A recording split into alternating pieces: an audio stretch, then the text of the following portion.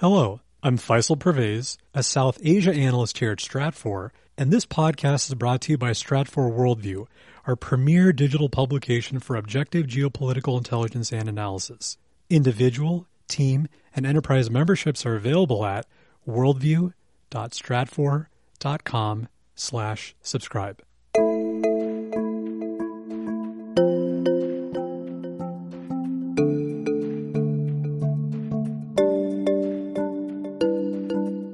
I really wrote it just as much for the up-and-coming practitioners to give them insights to how much you're going to be away from your family. You're going to dedicate yourself to this as a profession. Others will pay a price for that.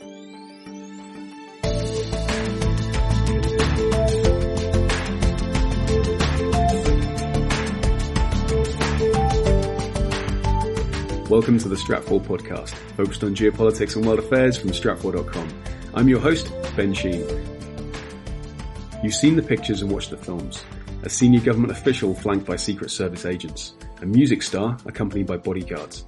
You might recognize who's being protected, but who are the people doing the protecting? In this episode of the Stratfor podcast, Chief Security Officer Fred Burton speaks with Michael Trott, author of The Protected.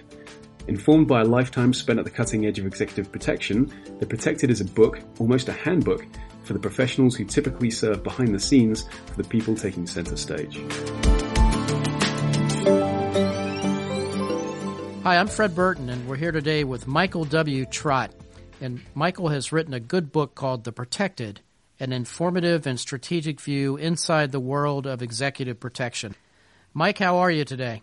Fred, I'm doing fine. Thank you very much. And thank you and Stratfor for inviting me to this podcast. I appreciate that very much. Oh, it's our pleasure. As you and I know, this topic is one that I think folks have absolutely no idea what really goes on behind the scenes when you're protecting the rich and famous. So talk a little bit about the structure of your book and what are some of the key takeaways. As you said, the industry of executive protection or close protection is kind of a close-hold topic, if you will. And for obvious reasons, we don't like to disclose too much about our principles or the industry as a whole. So Fred, naturally, as you know as well, there's not that many books really written on executive protection for those reasons. I think if I go back a few years when I started thinking about writing this book, I wanted to focus on the sort of the items or the topics that are not usually included in these types of books. And what you typically find are books that are written about the how, a lot about the how, and those are important for practitioners. But I think oddly enough, the one topic or the one audience member that's left out most often would be the principles themselves. So taking, 10, 15, 20 years of talking to different principles, it seems like they have more questions than practitioners, which led me to believe that they need to be a really big part of this book and a big part of the topic. So when I looked at how I would write it and how I would construct it, I thought about all the different things that principals might want to learn and want to know about their own protection and about the industry itself. And I think at the end of the book, if you will, it's who's doing this kind of work? Who are the individuals who are dedicating themselves to protecting them? Where do they come from? Where do they get their perspective? Where do they get their experience? So a lot of that rolled into one. I think, Fred, I probably could have written 3 books instead of one, but I really didn't want to take the time to write 3 different books. Mm-hmm. But you could take 3 different topics, if you would, and kind of weave them into one book. But as you said, it's a book about executive protection, or what we sometimes refer to as close protection, or even the bodyguard work. And it's about the men and women who do this kind of work. And I thought it was most interesting, Mike, that you kind of broke it down into the client, the practitioner, the chief security officer, the global security chief, however you want to phrase that, and then the concerned. Talk a little bit about that, because I know from my own unique experience in dealing with that, a lot of times these executive protection decisions or the desire to put together a team really originates from the concerned. Yeah, no, absolutely. I mean, if you think about it, when, executive protection is either it's a required service or it's a requested service. So when it gets down to being requested, it's most often the concerned who reach out to individuals just to find information out about protection. Sometimes it could be a single trip, a foreign trip, maybe, or an event or a speaking engagement. And that concern could be spouse, could be a family member, state managers, family offices, attorneys, executive assistants, all those individuals that are surrounding the principal themselves. So as I mentioned, it's kind of a tight-knit group. If you look at the practitioners, the security managers, or the CSOs, and then sometimes our new practitioners that get brought into this. So my thought was, if I was going to have a conversation, a fireside chat, if you would, I would gather these 5 different groups of individuals around, and we would sit and have a conversation about this topic. But I think a lot of the information, a lot of the questions would come from those concerned family members that are around them. When you look at it from that perspective, there's a lot of questions that need to be answered, and that allowed me to go a little deeper into the subject, into the book. It seems at times that the rich and famous or the CEOs of your Fortune 500s, they do get bad advice. And why do you think that's so? It seems to be a reluctance sometimes to reach out to what we would consider the experts in the field. I mean, there's a lot of companies out there now. If you look at the last 20 or 30 years, I mean, I've been in the industry for close to 35 years, and I remember myself, and you may remember this name, Kobetz, Richard Kobetz. He's probably one of the founders, if you will, of modern day executive protection training. As you know, we lost Richard last year. He passed away, but he was an individual responsible for training thousands of VP professionals over several decades. I even attended one of his courses between the military and the CIA. But up until maybe the last couple of decades, there haven't been that many companies, or I would imagine sort of senior advisors out there to help these executives. And I think when a principal is thinking about a level of protection, they don't want to shout it too loud. And they stay kind of close within their network. And they may ask, oddly enough, sometimes it's an executive assistant, or it is an estate manager that reaches out and will ask locally for information or assistance. It might start out with a special event. It might start out with a 1 or 2 day foreign trip that they need some help on.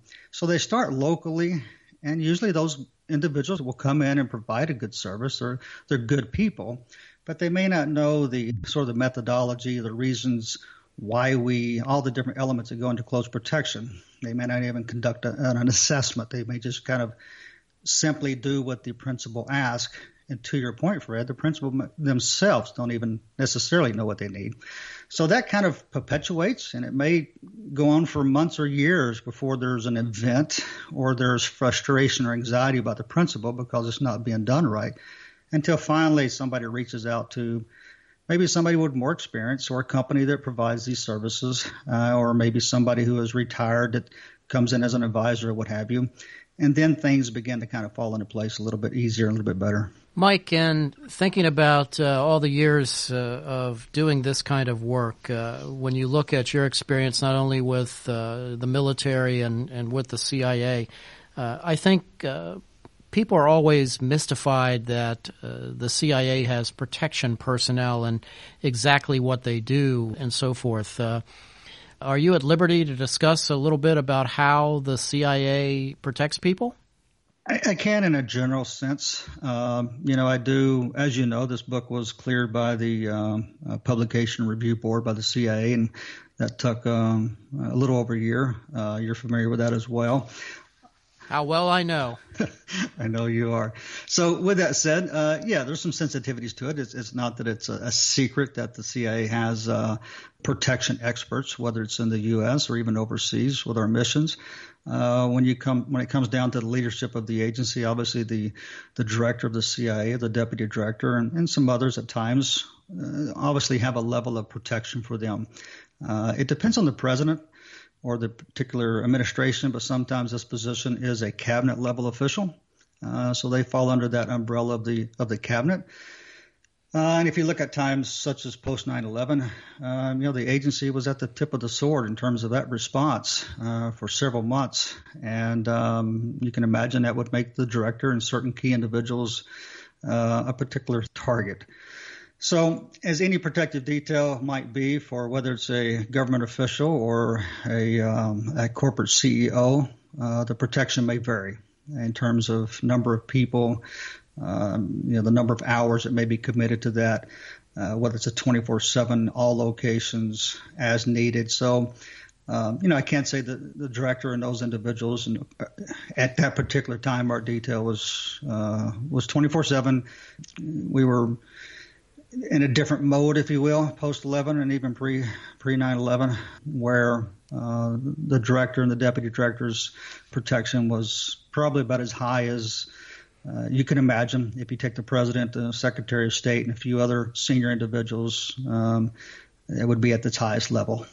Without a doubt. And I know you have a wonderful testimonial in your book, The Protected, from former DCI, former Director of the Central Intelligence, George Tenet, where he says, Mike provides invaluable insights and intelligent perspectives into the world of personal protection, which remains a mystery to a lot of folks. And I think that at times, whether it be Hollywood or the news media or just paparazzi pictures of movie stars, I think there's so much that goes behind the scenes in putting together a protective detail and a basic threat assessment and so forth that a lot of folks have no idea, do they?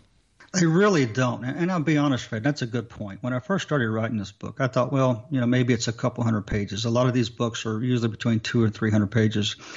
But it wasn't until I sat down and really started putting pen to paper or fingers to keyboard that I realized that there's a lot more involved in this. And even after being involved for more than 35 years, the complexity of executive protection is one that I think until you take a few minutes and reflect, you realize how complex it is, not just from the practical application, like you said, assessments and all the different hard and soft skills that go into it, but it's also the human aspects. I mean, this is a profession where it's one human providing protection for another human. And when you look at that in itself has complexities in it. Sometimes we're too close. Sometimes we're not close enough. Sometimes we say too much. Sometimes we don't say enough. It's a very complex profession, and it takes time to learn those skills over years, and a lot of lessons learned, a lot of mistakes. So you're right. I think people don't understand what goes into it. And it's not for everybody. That's the other, I think, important thing about this book. I really wrote it just as much for the up-and-coming practitioners to understand what this industry is about and, give them insights to how much you're going to be away from your family, how many long hours you're going to have. You're going to dedicate yourself to this as a profession. Others will pay a price for that. To the point when I worked for the CIA, I call those my lost years for the family. I spent more time with my agency family and my principal and his family more often than I did my own family. And I think a lot of people don't understand what goes into that.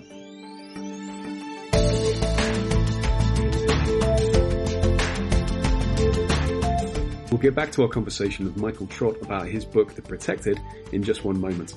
And if you're interested in reading The Protected, be sure to check out the links in our show notes or head to your favorite brick and mortar bookstore. Just as this book addresses rapid changes in the global threat environment that challenge experts in the field of executive protection, our assessments at Stratfor Worldview keep you up to speed on the events that contribute to an increasingly complex international environment. Our analyst team tracks developments and forecasts the long-term implications for organizations and individuals alike. If you're not already a Stratfor Worldview member, you can register for free limited access or learn more about individual, team, and enterprise subscriptions at worldview.stratfor.com/subscribe. Now back to our conversation on the business of executive protection and how the landscape for client needs are changing. I think the benefit of a book like this too, Mike, is that it's also a tool that could be used to educate that next business leader or billionaire that has thinking about putting together a team or worried about their significant other, their children at school and so forth. So I think what you've done with the book too is done a great job of articulating some of those kinds of challenges, especially when you start thinking about, the intrusive nature of the kind of work that you do and that I've done and so forth. It's really difficult to put those boundaries on at times and those kinds of family dynamics and atmospheres. No, absolutely. That's part of the complexity. A lot of other books are written about the how, and those are very important books.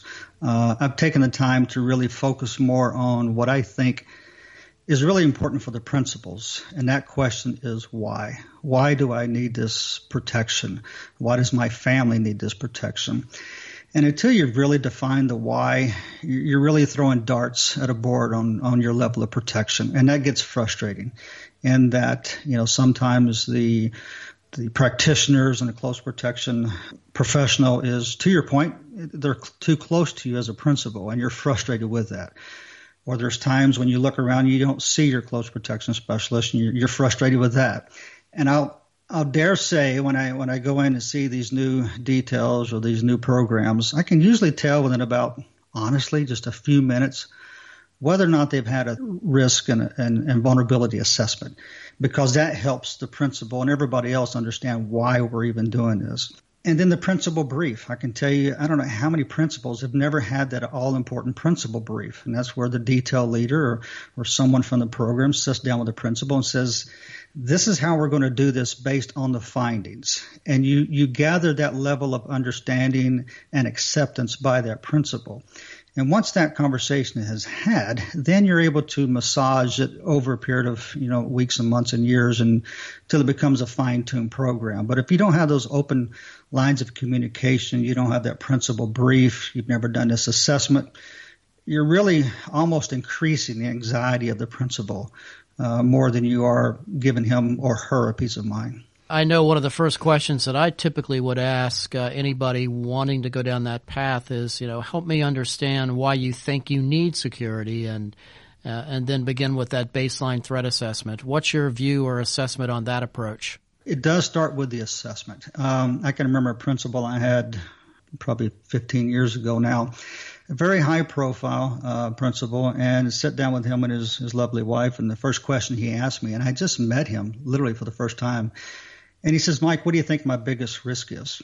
And I said, I'll tell you what, sir, I have no idea. Give me a couple of weeks, and we'll have this conversation again.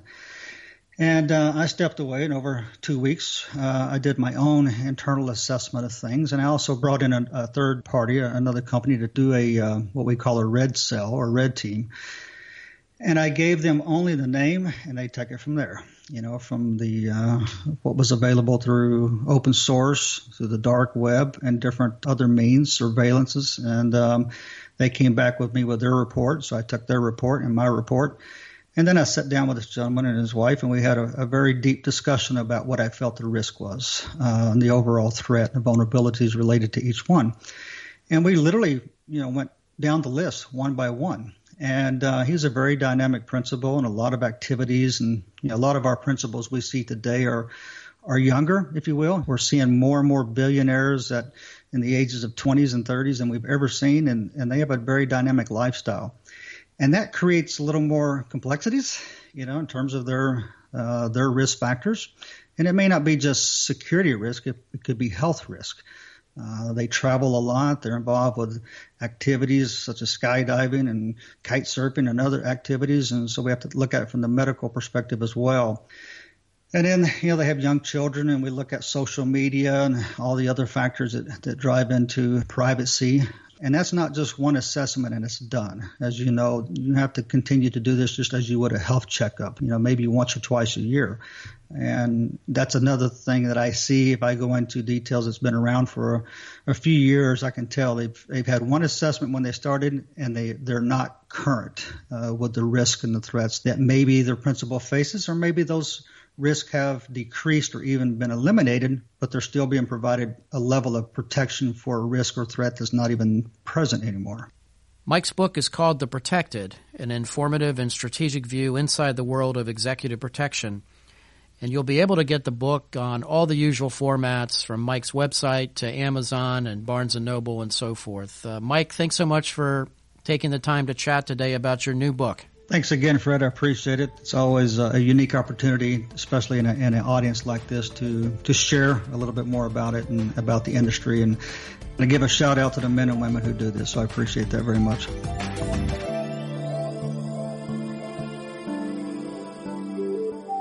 Thank you for joining us for this conversation with Stratfor's Chief Security Officer Fred Burton and Mike Trott, author of The Protected. If you'd like to learn more about the book, you can visit www.theprotected.us. We'll include a link with details in the show notes, along with a link to Fred Burton's latest bestseller, Beirut Rules, The Murder of a CIA Station Chief and Hezbollah's War Against America. And if you're not already a Worldview member, you can learn more about individual, team, and enterprise level access at worldview.stratfor.com/subscribe. And you can even register for free limited access to explore more of our work. If you have a question about this podcast or even an idea for the next one, you can email us at podcast@stratfor.com. And if you have a moment, please leave a review on the podcast page on iTunes or wherever you listen. We really appreciate your feedback. And for more geopolitical intelligence, analysis, and forecasting that reveal the underlying significance and future implications of emerging world events, be sure to follow us on Twitter @Stratfor.